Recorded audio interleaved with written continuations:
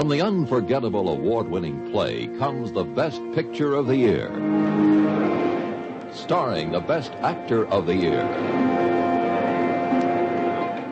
Sir Thomas More, you have been found guilty of high treason. The sentence of the court... My lords, when I was practicing law, the manner was to ask the prisoner before pronouncing sentence if he had anything to say.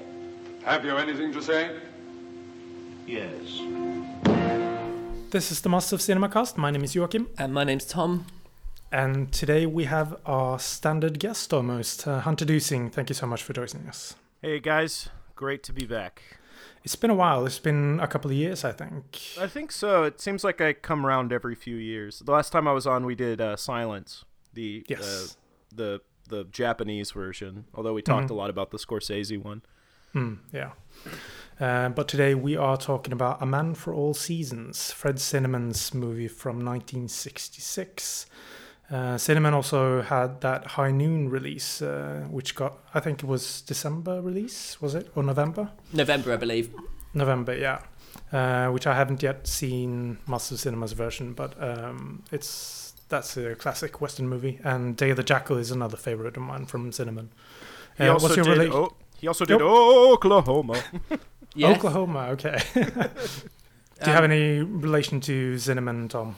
From Here From Eternity was my first Zinnemann film. I was going through a bit of a Frank Sinatra phase at the time, and I picked it up, and I loved it. I haven't been back to it for quite a long time, but I did watch the High Noon Blu-ray from Master Cinema, and it is definitely the best version of that film that's ever been released. It's absolutely probably be my Blu-ray of the year, possibly, in terms of that. But Day of the Jackal as well.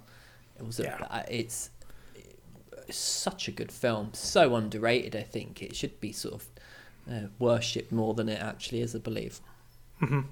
It's from what I remember, it's been a good few years since I've seen it, but it's such a clinical, like analytical movie where you follow this assassin, but you follow him in such a cold, emotionless way almost. Well, I think the trick of Day of the Jackal is the fact that we know that Charles de Gaulle wasn't assassinated, but you still can't take your eyes off the film, which is it's almost like a spoiler, isn't it? The fact that you know he wasn't shot, but the fact that you can get so invested in the film. So it's really interesting because I think Zimmerman, he's not really kind of held up as one of the great auteurs of directing, but I certainly think Julia is another film which I really like of his. But I do really think he's a really legitimately interesting voice in film.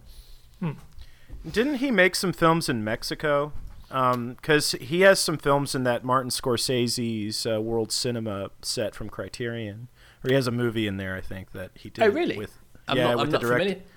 Yeah, I can't remember which one it is because I don't have the set. I have the second set, but I don't have that one. But I remember looking and going, Fred Zinnemann, World Cinema, Fred Zinnemann, what?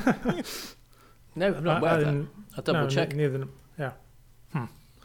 But A Man for All Seasons is the film he made based on Robert Bolt's play of the same name, and the film is adapted to the screen by Bolt himself, and it deals with the final years of the Lord Chancellor of England, Thomas More, who refuses to sign a letter to the Pope asking to annul King Henry VIII's marriage to Catherine, and refused to take an oath of supremacy, declaring Henry VIII the supreme head of Church of England. So the premise of the film, it feels like it invites this sort of fear of the very stagey, dreary, stagnant film. But I feel like the actor's performance elevates this to excellent heights at times. It's very expressive, vibrant and eye-catching, and I feel like the production is something that you can't miss. It's something that will catch your eye, definitely. Well, it's really weird. Sorry, you go, Hunter. I was just going to say, this is based on a play, and so sometimes I think people go, oh, is this going to be something that, is kind of restricted to a room or something like that? But it's adapted quite well for the screen. In fact, a version of it that does feel more like the play is the Charlton Heston version of the film. Yes, that's made for TV, was it not? Yeah, Charlton Heston directed and starred in a version of this in the 90s, which also features Vanessa Redgrave, who she plays Alice Moore in it. But it's much more like the play in that there is a sort of Brechtian everyman character that talks to the camera, breaks the fourth wall, and that's straight out of the play. But that character's sort of parsed out to a bunch of other side characters in the Zinnemann film that we're talking about. But that film that Heston did is much more stagey. It's much more like the stage play. It's interesting you mentioned Bertolt Brecht, because this film, Robert Bolt's actual inspiration for this film was a Brecht play, but about Galileo. Interesting. And it was about the fact, obviously Galileo was observing reality, and everyone around him was sort of in denial of the reality that he saw. So that actually formed the basis for him wanting to write this film. And as I understand, that the character you were talking about there, Hunter, this sort of like this everyman character who was kind of explained, that was ditched quite early. And Zinnemann apparently wanted the film to be a lot more theatrical. And it was actually Bolt himself who was quite forthright when he was like, no, I need to turn this into a film. We need to move it away from its theatrical roots. Well, and Bolt is a very good screenwriter. I mean, he's one of the best. He's not just a playwright. He wrote the script for Dr. Zhivago, Lawrence of Arabia, The Mission. Another film beloved by Catholics. And Ryan's Daughter, which is I think personally would probably one of the most underrated films ever. And I possibly prefer it even to Lawrence of Arabia, but I'm not trying to be some sort of hipster kind of twat when it comes to David Lean films, but he's an amazing screenwriter. I mean, he did The Bounty as well. I don't know if you've ever seen that. Is it the Roger Donaldson, I think, directed the one with Mel Gibson, right? Yeah. Which is it's just truncated version. There was going to be a 2-film Bounty with him and David Lean worked on for years, and that's like the truncated version, which is still a really interesting film. Actually, I really enjoy it. Yeah, I got the Kino Lorber release of that recently, but I haven't watched it yet. But I saw it was written by him, and that made me, keen to watch it. Yeah, and the thing about Robert Bolt as well, he's a really interesting screenwriter, because there was a whole kind of like wave of people like him who they were school teachers, they were English teachers who kind of like did theatre as well, and he was one of those who managed to. He wrote some fairly decent plays, ended up working in films, and sort of really kind of left behind his theatre roots and this kind of scholarly education that he had and that life to become like quite a Hollywood film, screenwriter. A lot of people sort of say now, it would be best if he stuck to writing plays, which I actually don't agree with at all. I don't agree with that at all. No, I don't. I think his films speak for themselves. I mean, Lawrence of Arabia. I mean, do you know what I mean? Like, if he wrote Lawrence of Arabia, make a great play. Yeah, do you know what I mean? He didn't do too badly when he put his mind to it, and it is quite a. I suppose his screenplays. There aren't that many credits to them. I mean, there's only I think 12, something like that. But they're all really interesting, I think, films, and there's through lines in all of them, which we can get to when we talk about this more. But I think personally that he made a good choice when he decided to give films a try. And it feels like he is making an effort to remove this from the staginess of the play. He is moving it outdoors. He's using the river in a very interesting way, like connecting these different rooms to one another with how they travel between the rooms as well. And there is like a geography in the film that he makes a point of showing. Yeah. Well, I mean, to give some context, when I first watched this film and I knew it was based on a play, I actually felt it was quite stagey. And the more I've watched it, the more cinematic I found it. And the more I can see how he has used, like you were saying about how he's used the river, to give some sense of the geography of this film. His house to the palace is about 10 miles. So he uses the river as this kind of it's every time he goes back up and down it, the stakes are slightly higher. And it seems that, and that's a very, I think, cinematic thing to do. The fact that each time there's this kind of the weight of the film, the weight of what he's doing actually increases. And it was watching it on the last viewing, how cinematic I found that. The shots of the river at dawn, at dusk, and that device to move the story along. I thought that's something you cannot do on a stage. It's something which is uniquely cinematic, and it was quite interesting to me when I sort of made. I realized I was watching a film rather than a film of a play. I think at that point. I've had the same experience with it, because the first time I saw it, I went, "Oh yeah, of course it's based on a play." Because there's some lengthy scenes with in-depth dialogue. But the last time I watched it for this podcast, I was thinking the same thing about how cinematic it is, how beautiful the photography is, and also, like, you talked about the river. There's also a thing with the sets and how the sets and costumes change throughout the play as the power structure changes.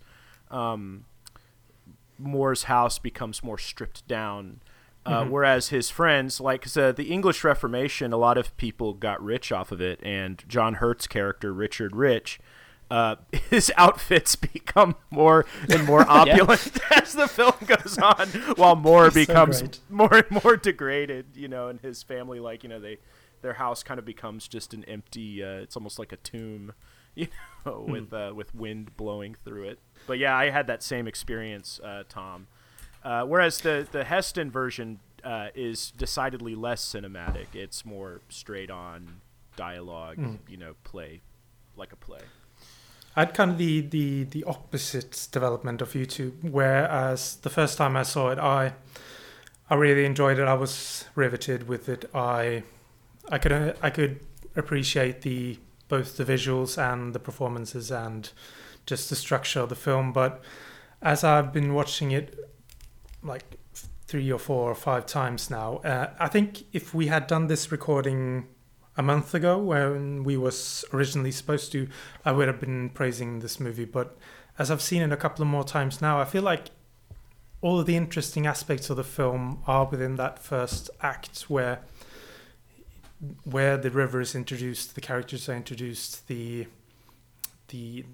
gist of the story is like laid out, and the rest of the film for me feels like an intellectual exercise with some beautiful visuals passed throughout. But I feel like mostly the film is more interested in the discussions and the trials of Thomas More, rather than keeping me in the argument that they are making. I feel like... Well, and the first act has the most colorful performances, too. You've got Orson Welles as Cardinal Wolsey. You have a scene-stealing performance with Robert Shaw as a wonderful King Henry VIII. Yes. Absolutely. I mean, that is one of the most memorable scenes. I think Shaw really captures Henry's mercurial nature. Henry VIII, when you read about him, he almost sounds like a little kid, who loves to dance, loves horseback riding, just loves to have fun, but is also a slave to his passions, and and when he wants candy, he gets candy. He's gonna get it. But just to go on Henry VIII, can I get vaguely political here? Sure. Go on. Because I was watching it and I thought, this is someone who, he was never supposed to be king. It was actually his brother. It was actually his brother who was supposed to be king. And he got the job, and he kind of treated it like, let's have some fun. And it I can't deny it reminded me a little bit of a one Donald Trump. Yep. Because I was sat there thinking, this guy is a fucking moron. And he's like bounding around and having fun, as I would if I was president, to be fair. But I did sort of think to myself as I was watching it, like, Robert Shaw has this kind of eyes in the headlights type performance where he's kind of, he just looks like he's having a good time. And he wants a bit of fun, and a bit of fun. And I was thinking, there's a bit of Donald in there. And Donald Trump is a very mercurial personality. Whatever's in front of his face seems to be what's most important to him. Yeah. He is very much like he'll say one thing on his constituency will be one group on Tuesday and then another one on Wednesday, depending on who he's talking to. And you might say, well, that's what politicians do, but with him, it's more like out in the open. Yeah, I think with Don, I think with Donald, if nuclear war was on the horizon, and you were sat down with him, you went, this is really bad, what's going to happen? And someone else came in and said, hey, have you seen this video on YouTube? He'd be like, shit, let's watch this video on YouTube. What's going on? And I think he's like, he's like a child crazy man. Well, And Henry VIII in this, as Robert Shaw's performance in this, he has that sort of, it's this craziness to him and this sort of like, oh, everything's just going to be fine, this will just be fun, won't it be fun? And what he doesn't actually realise is that he's actually coming up against sort of entrenched beliefs and tradition, and the conflict in the film, I think, and this, don't forget, he's only in the film for like 12 minutes, but his presence in this film goes throughout the entire thing, and it is on the strength of that performance by Shaw as well that you remember him all the time. I think that one of the strengths of Shaw's, like how he portrays Henry VIII, is how he, like, immediately when he jumps out of the boat and he gets dirty on his trousers, he gets mud on the trousers. He seems to revere in that the others fear how he will. React to getting dirty. He enjoys watching them not know how he's going to react, and it feels like that is the pleasure that he has control and power over everyone else. When it comes to an area where he knows, I'm not going to be as good in Latin as this girl, I will find another thing that I can be the master of. Yeah, and it reminded me of it's really interesting what you said there. It reminded me of a scene in the Netflix series Narcos. I think it's the first or second series where Pablo Escobar's in prison and they're playing football, and this guy tackles him, and they're all like, "Shit, how's he going to react?" And he just turns around and he goes, "Oh, it's just the game." And it's like that little bit of that flash of power. Where everyone is like, oh God, he's going to murder me. And the guy that's tackled him's like, shit. And like you said, I think he has that despotness to him where he's like, if he just suddenly decides to do something, that's what's going to happen. And it's vaguely terrifying, I think. Yeah, and, because when they have him over for dinner, but as soon as his mood darkens, he leaves. Yeah. And when it darkens quickly... But Henry VIII, he was very in the issues of the Reformation and theology. He was very complex. He seemed to believe that he was in mortal sin with his wife Catherine because she was supposed to married his brother, but the marriage was never consummated and his brother died, and so he ended up marrying her. But he was sort of enthralled by Anne Boleyn, but he was given the title Defender of the Faith by the Pope because he wrote Thomas More probably wrote, but it had King Henry's name on it, and I think they mentioned that in the film that he wrote a thing defending the sacraments of the Church when Luther was very popular at this time, but he wanted to be he talked about the divine right of kings. I have the right to divorce my wife. I don't need the Pope. But he still wanted the church to continue business as usual with the liturgy and the sacraments and everything. It was just that issue of I want a divorce. And I think it's worth just taking stock really, because I think one of the things that this film captures is how legitimately terrifying living in that time would have been. Oh, absolutely. And we have it now to a degree with cancel culture, where absolutely. Where and it's really the parallels between. And I'm not saying people have their heads cut off or anything as melodramatic as that, but your life now can end effectively. Your professional life can end with the wrong thing if you say one thing or do one thing. Well, even if you're in the wrong place at the wrong time, you looks bad on a video or something. Yeah, you can literally, and it's like those those kids where that was it the Congleton High School kids Covington Catholic yeah High yeah like that thing where you had that 14-year-old boy being absolutely destroyed by on social media for basically, as we later found out, he was just reacting to an extremely awkward situation. Very, very tense situation. Yeah, and it was like the smile was his patriarchal privilege and all this type of thing. Or and it's a defense mechanism. Yeah, or he's just a kid in an extremely awkward position. I mean, I'm just like, I tend to smile and laugh when I'm in tense situations because it's a diffusing mechanism. But it was literally a child in an awful situation. And this poor kid got, it was just end him, put him in a fucking cage with animals. I saw people calling, he needs to be physically punished. And it was very shameful because he was, even the bishop of his diocese threw him under the bus, just immediately, reacting to it.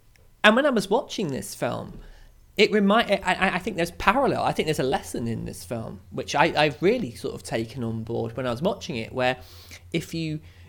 and we can get into Thomas More's reasoning and all that kind of stuff, but I feel it does have a relevancy to the modern world because what you see in this, which is if you are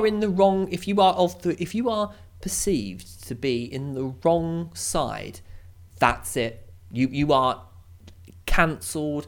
You are mocked. You are literally stuck up and said you're the worst person on earth. And I felt that, and it really resonated with me seeing this film again. And I'll also say, too, that there's something about Thomas More, the way he is so interested in language in this movie. Because a lot of it, like that cancel culture stuff, it comes down to language and are you willing to kind of speak in the parlance of our times? Are you willing to go along with that? And Thomas More, every time they say, well, are you saying that that the daughter of Henry VIII is not a legitimate heir? No, I never said that. He's very entrenched in what he is saying and what his words mean. And there's a great scene where Moore's son-in-law to be, a guy who's courting his daughter, he says, I would cut down every law in the land to get to the if it meant catching the devil. And then he said, and when every tree is cut down, where will you hide? The law is there to protect you.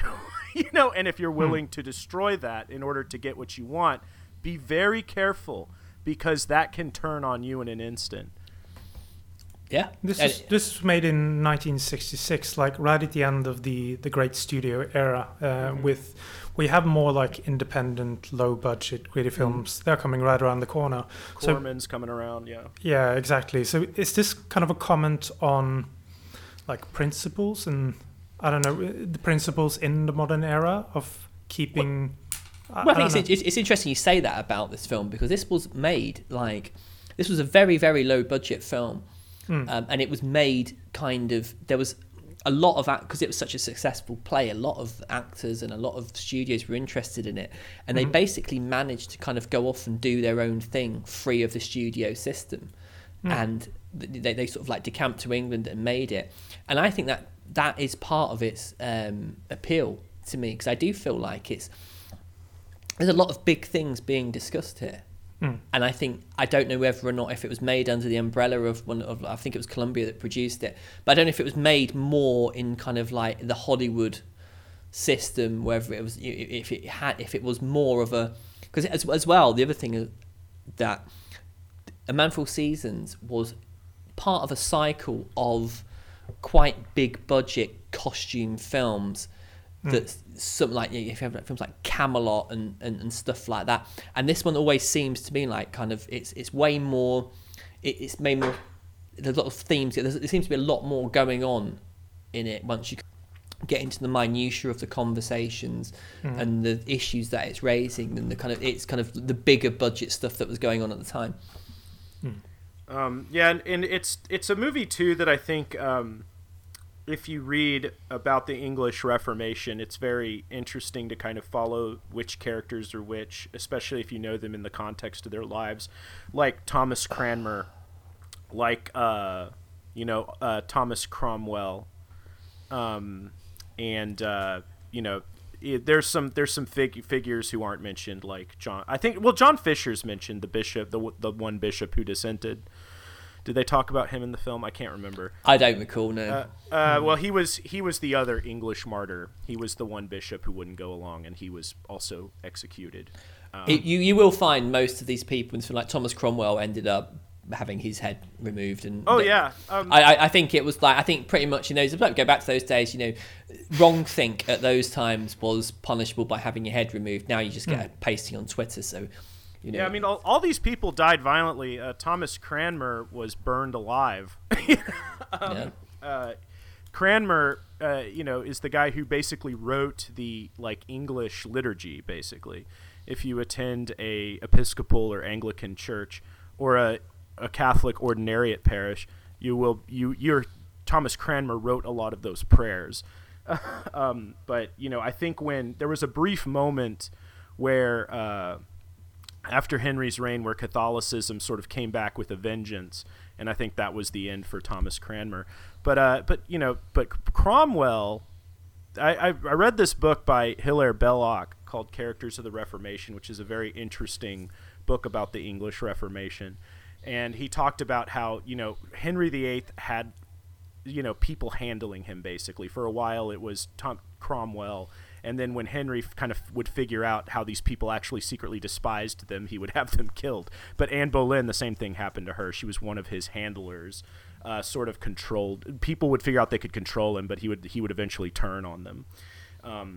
It's interesting to read about this era of history, because we just get this sort of story about St. Thomas More, but it's interesting to see what happened to all the other people. They mention it at the end that Cromwell was executed.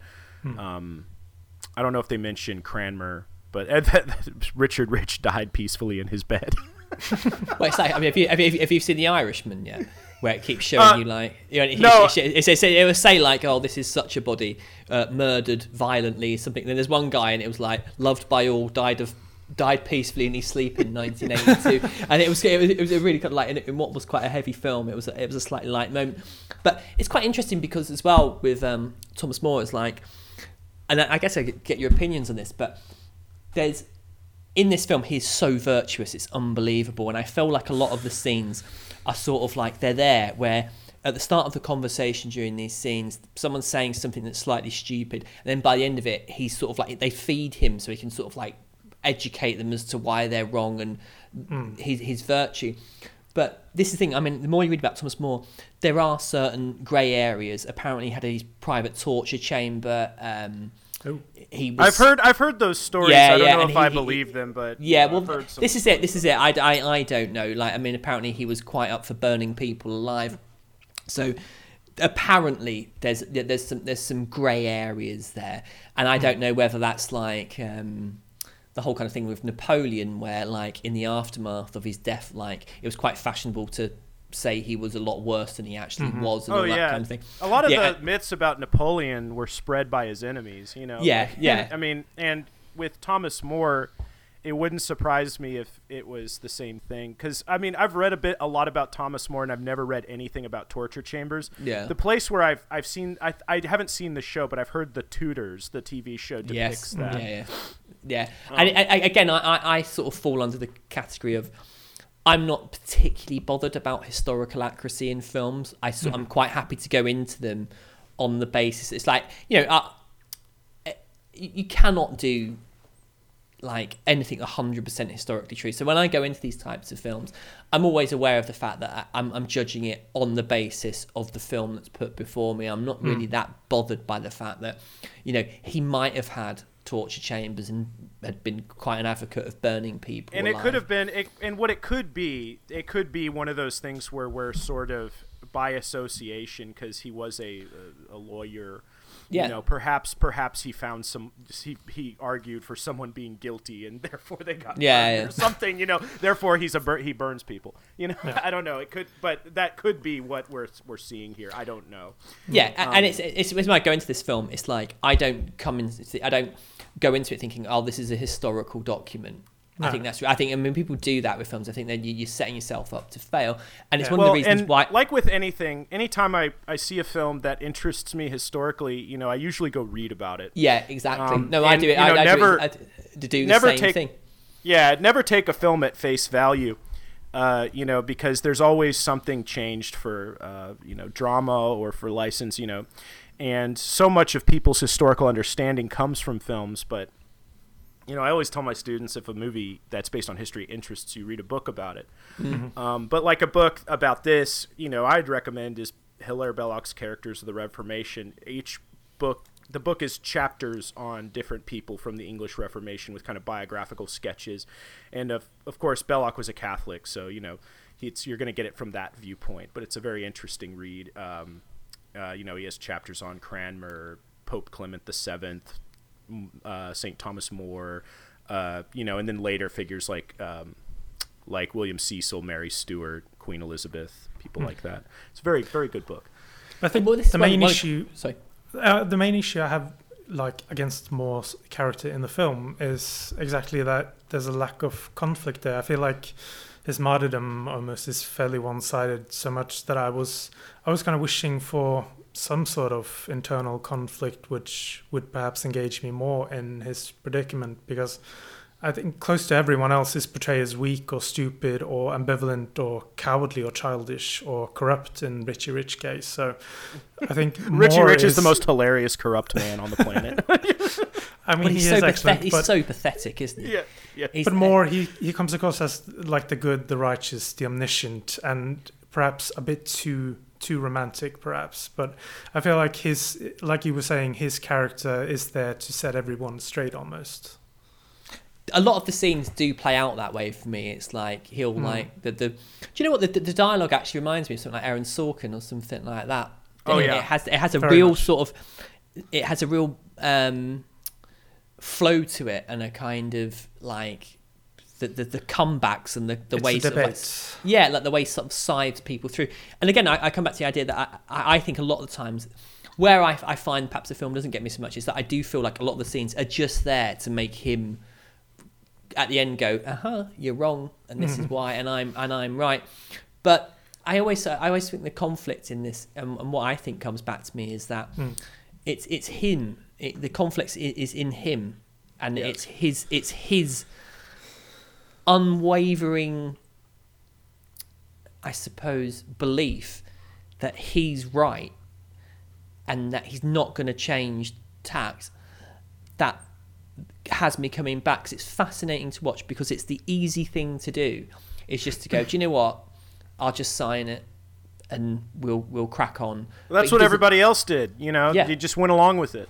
Yeah, and he doesn't. He's a fanatic in a way, and I think there's something that I sort of see a virtuousness in that, to be brutally honest with you, and it's why I sort of, to me, the film becomes quite tragic as he kind of, because it's, you know, he's a family man and he's obviously, you know, in a position of power, and he just forgoes all that because he won't change who he is deep down. And I think that's something which, again, in our age of cancel culture, and you can easily be swept along to say or think things which are more acceptable than people are telling you they are, and I think that's why I find it very relevant. Well, and you know, I think for me the conflict with Moore in the film is, what do the words say? And he's very much like, I'm not going to say anything that will incriminate me, but I also won't say anything that compromises my view. Now, there's the scene where the oath comes down that everybody has to take, and his daughter's panicking, and he says, "Well, what does it say?" You know, if there's a part, if the words are worded as such, perhaps we can take it. You know, he's very much he tries to use the law to save himself, but he's also not going to compromise. He's also not going to say anything that he doesn't believe. And at the climax of the film, when he's been betrayed and he's perjured and he's a dead man, as he announces, that's when he decides to stand up and condemn, the what's going on. Anyway, sorry, Tom. What?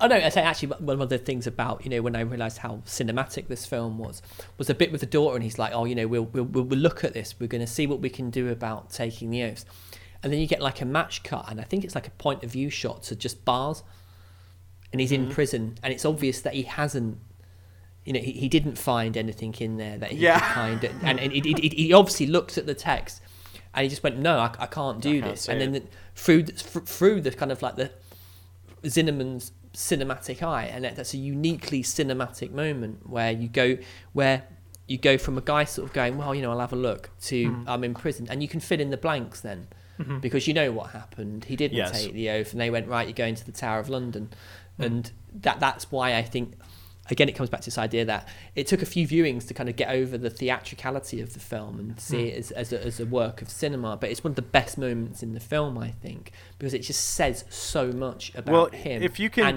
get anytime you can just say a lot with one cut, that's great. In movies, Lawrence blowing the match out and we're in the desert. Just anything like that. Just that's you live for those moments in movies where just a cut can communicate so much. I think dramatically.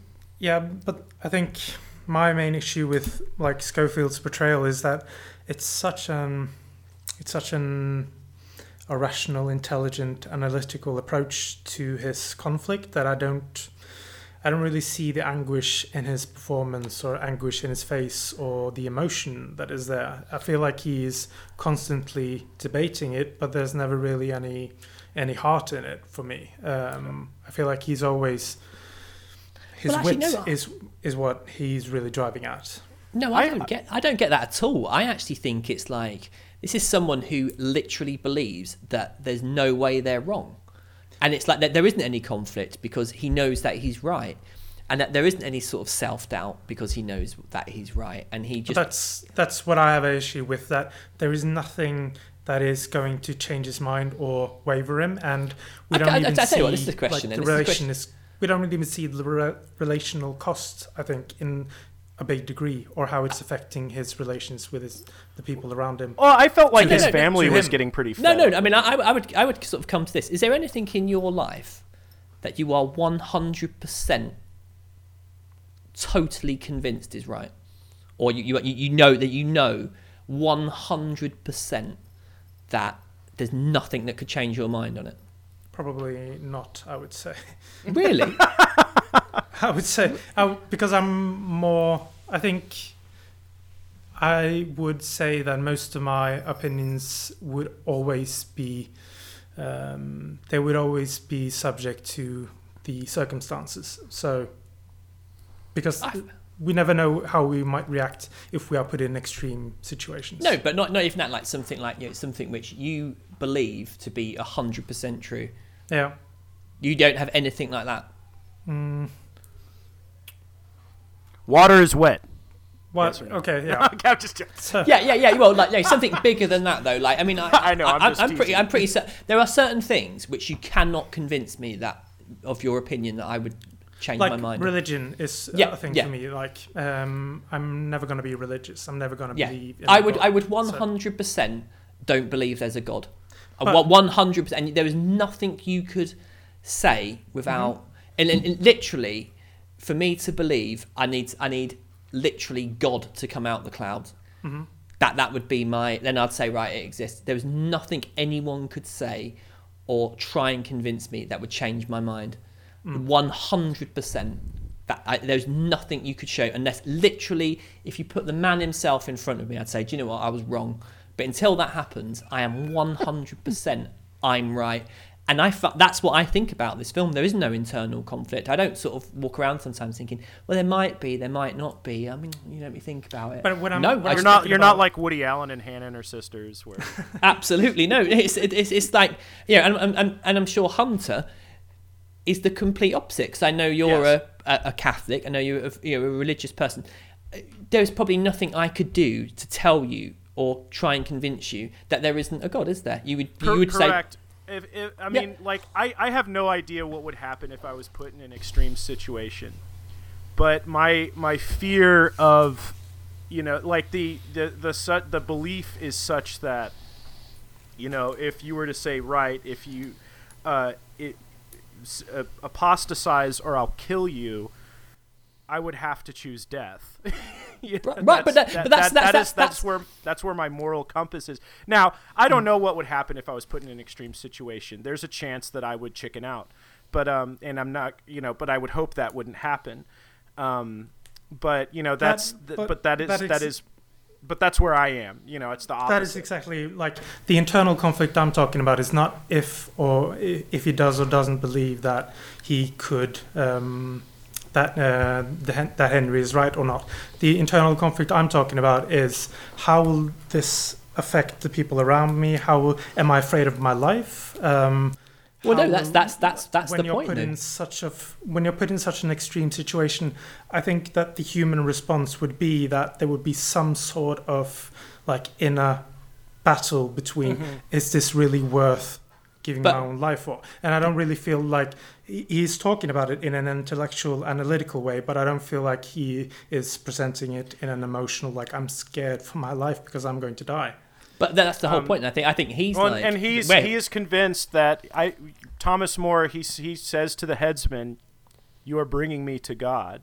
Yeah. He is saying, "I'm going to you bring me to the Father. I'm going to heaven." So he's not really too worried about it because he genuinely believes the thing.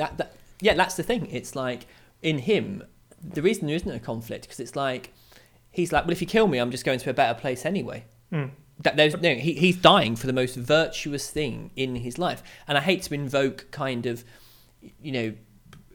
religion again, but that's why I think people struggle sometimes to really understand the motives of when we have like suicide bombers. We always try and look at these kind of completely irrelevant points. They were bullied, it was this and it was that. No, these people do it because they think that's they believe it. And I think one of the problems is we don't believe what they're telling us, and we try and rationalize it in a way which makes it more easier for us to digest. But these people literally believe. Those 9/11 hijackers, they weren't stupid, they weren't imbeciles, they were very well educated upper middle class men who literally that day thought they would end their lives and they would go to paradise. And it's terrifying to think that it's actually true. I can't imagine being like what you just said then, Hunter, about if someone said apostatize or die and you were like, well, I'd rather die. I can't imagine having anything I would feel that strongly about or that that meant that much to me. And it's and what I see when I watch this film is that Thomas More, the reason why I think he can actually rationalize it all is because he is 100% right. Kill me, I'm going to a better place anyway. So it's a win-win for him, and he's never ever going to say. And we know through history, by virtue of the fact that he did have his head cut off, that he saw through his principles. And although it's very hard for me to understand the rationale behind those principles and what he's doing, because I don't believe in what he believes, I can't help but admire it. And it's kind of interesting too because the last movie we talked about also dealt with martyrdom. But there's a theme here. There's a theme here. Yeah. But in Silence, the Father Rodriguez apostatizes. He gives in, and the circumstances are quite different. But I think it's interesting that we've looked at two films that are one is a man who becomes a martyr, and the other one is a man who does not.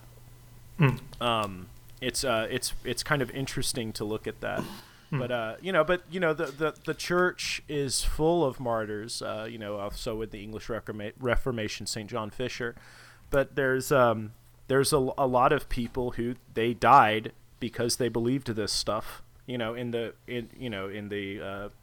church, there's many of them, and as they said, the blood of martyrs is the seed of the church. That's what spreads the faith. And so Yeah, I mean it's hard for I think it's hard for us to realize because our world is much more secular now, and but I really don't like the thing that I have an issue with is not like I can understand that he truly believes his rationale, but it doesn't really engage me in a dramatic level watching a man who is that level minded. Oh, it does me. No, I think the complete opposite for me. I find it fascinating. I legitimately think that's like that is what is interesting for you. Yeah. Again, totally. I watch that and I think, Christ, there's nothing in my life that I'm that. Like, I mean, I won't ever be in a position to like. I mean, Christ, if the ISIS take over this country, I might be in trouble. But I don't think it's going to happen anytime soon. But I find that fascinating that someone can be that dedicated to cause, and you see it through history, don't you? Like, I mean, like saying about like Galileo and like those. I can't remember off the top of my head, like, was it Cassini and people like that who were hung for daring to, because they looked at the planets and went, well, perhaps there's something here, and it was like, no, you're wrong, and they were put on trial and killed for it, and all that kind of thing.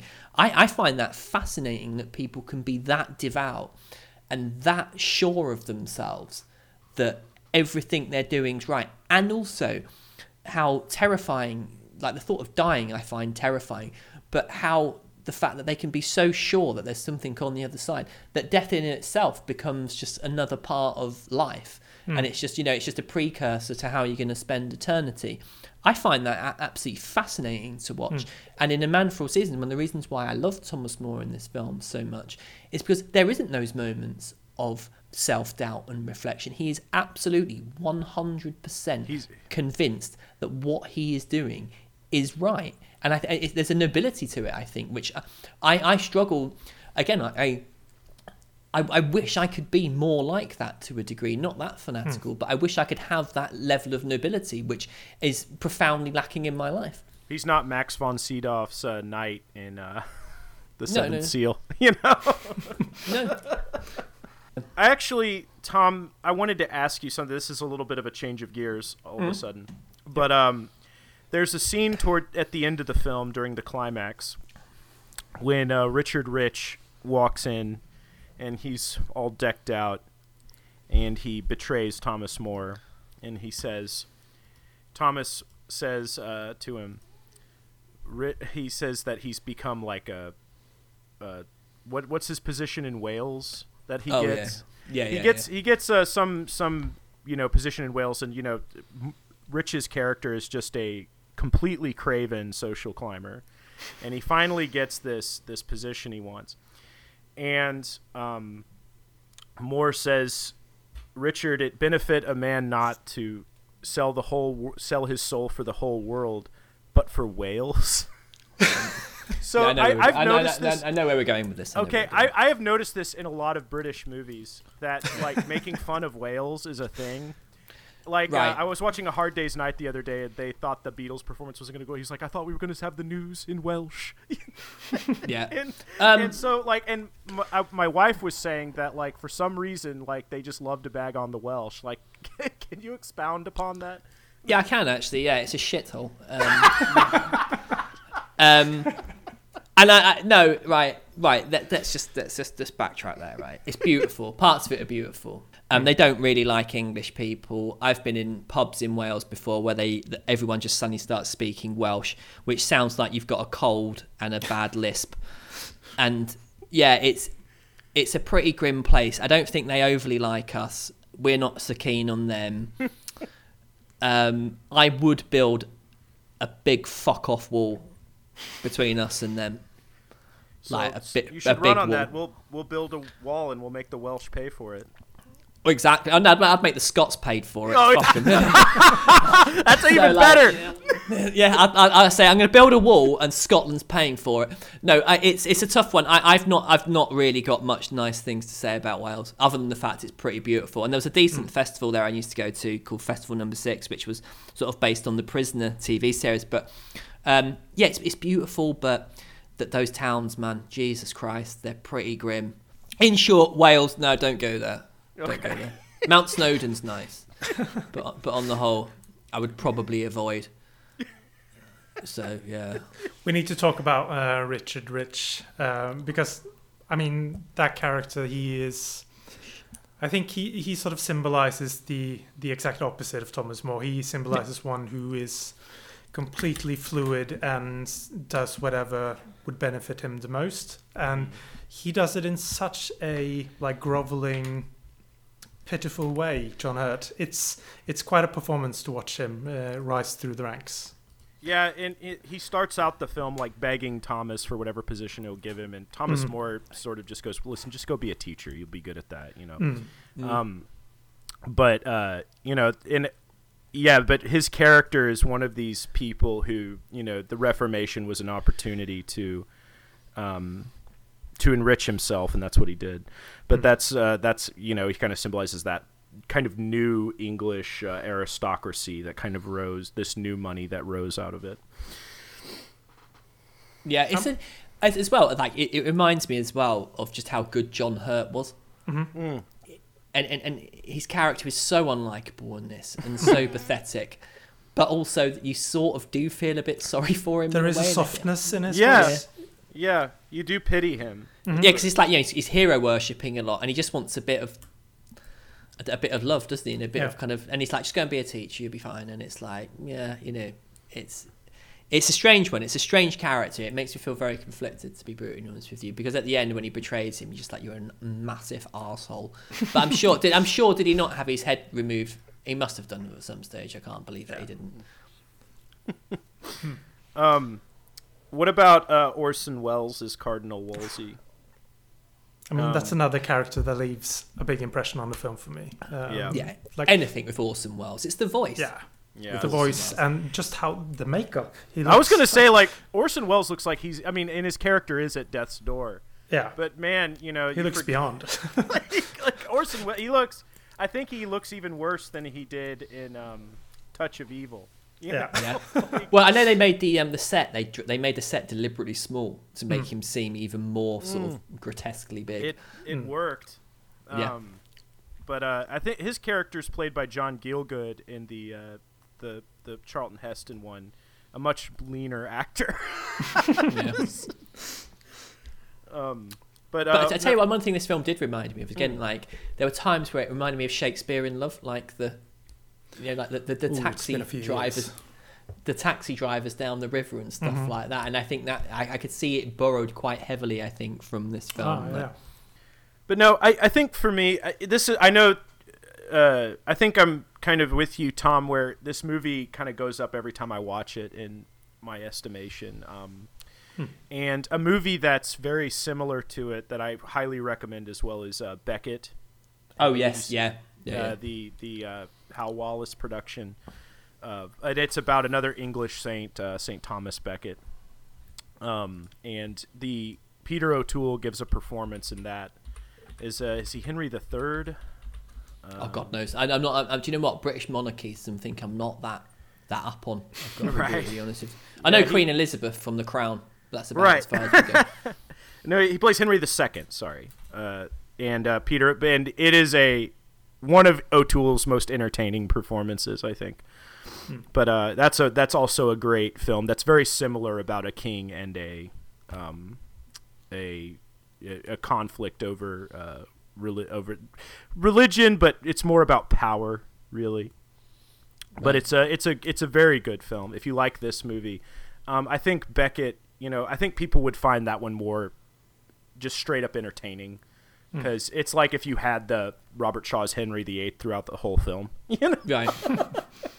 You get to see those antics, but it's a really terrific film as well. Kind of very similar, cut from the same cloth, out of the same type of thing. Would very much appeal to a Catholic audience like this does.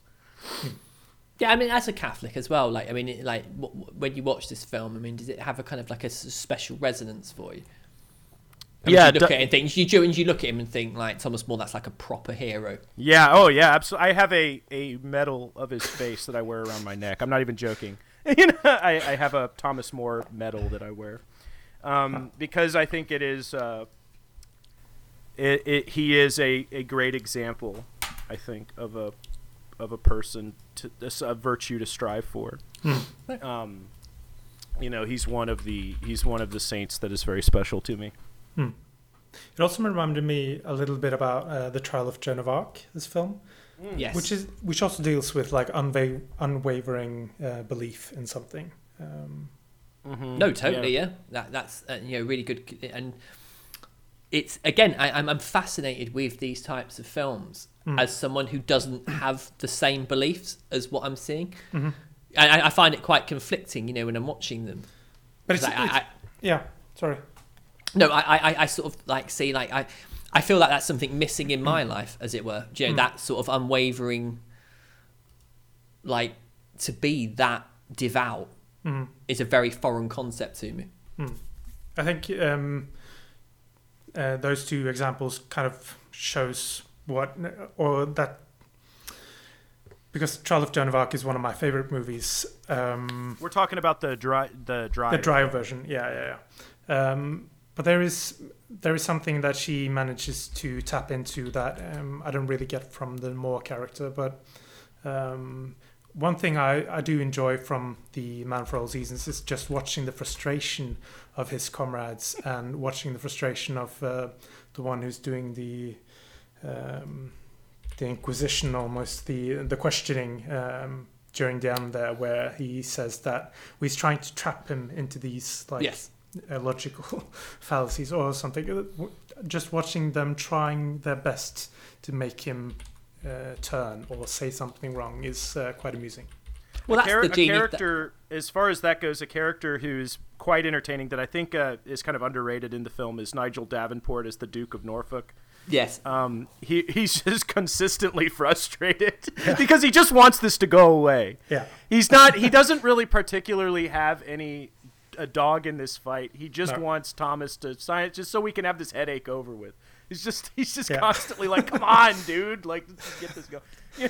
But his performance is very funny, I think. I like his character quite a bit, just because he always just seems exasperated, like the Thomas Cromwell.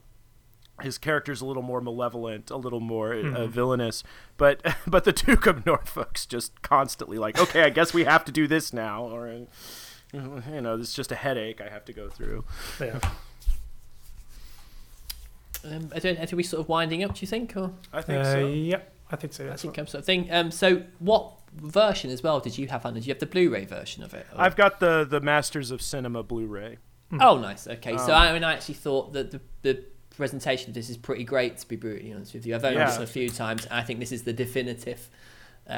Seeing it on 1080p, I think it looks incredible. I think that's one reason I liked it a lot more this time around, because it was my first time watching it on Blu-ray, and I just was taken by how good it looked. Because the colours really pop as well, which I've never seen before. Those shots in the water as well, they're amazing in this colourful presentation. Yeah, like the DVD that's out in Region 1 here just doesn't capture it as well. I know that it's come to Blu-ray here on kind of a bare bones disc, but I think if you're in the United States and you have a all region player, the Masters of Cinema one is the definitive one, because it's got some good features and stuff like that. It's a good, and it looks great. It's a good version of it to get. That's the one I have.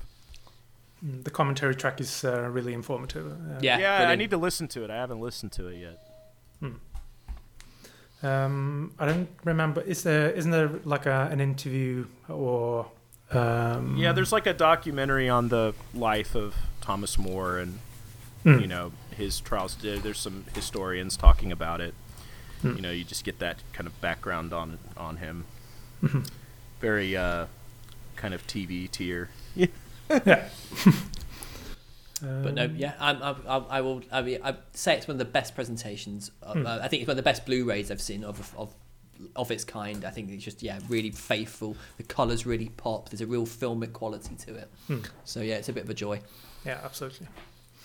So I think that's about it for us. Yeah, it's pretty heavy going at times. We got leather. That's a good episode for me when things get heated up. So I think this is one of those episodes where I think it will split the audience. Your reaction to the film.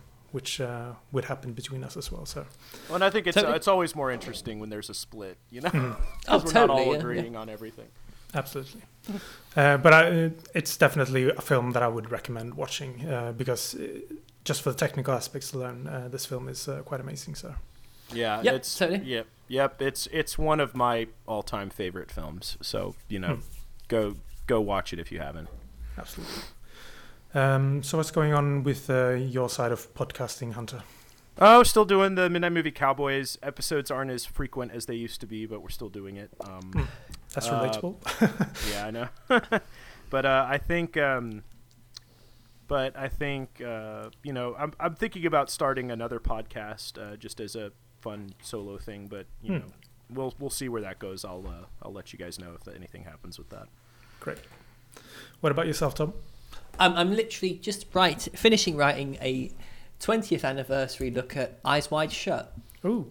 And why it's really good, and it's the best Kubrick movie. It's my favorite film. It's my favorite film about Jeffrey Epstein that I think. Well, this is it. I'm watching it thinking like, and I'm doing like a kind of it's the best film about jealousy I've ever seen, and going back to it after 20 years has been something of a revelation, to be brutally honest with you. I've realised I've changed a lot in that time, so it's going to be quite a long episode, I think, but it does get quite personal. I want to hear that one. Absolutely. That's an interesting film. Yeah, and it's surprising me, like how when I watched it, how through life experience has changed my view of a film. And made it, and this sounds really weird. That when you watch something, I watched it at the time, and I sort of knew what I was seeing, but having experienced certain things since, going back to it was quite revelatory. And hopefully, once I've kind of finished writing it, you'll see what I mean. Isn't it funny how just living a little bit of life can just totally alter your opinion on something? Fuck me. Like, you would not believe. And watching that film, I was like, oh shit. And it's like when we were talking about off air about Marriage Story. Having been through a few split ups, that film was brutal to watch. Brutal. So I'm bracing myself watching that one. So yeah, we shall see. But yes, it will be coming soon. So excellent. You can find us on moccast.blogspot.com and just search for Masters of CinemaCast at different socials and we should pop up. So thank you, Hunter and Tom, for joining me. Thank you. Thanks. And thank you, listener. And until next time.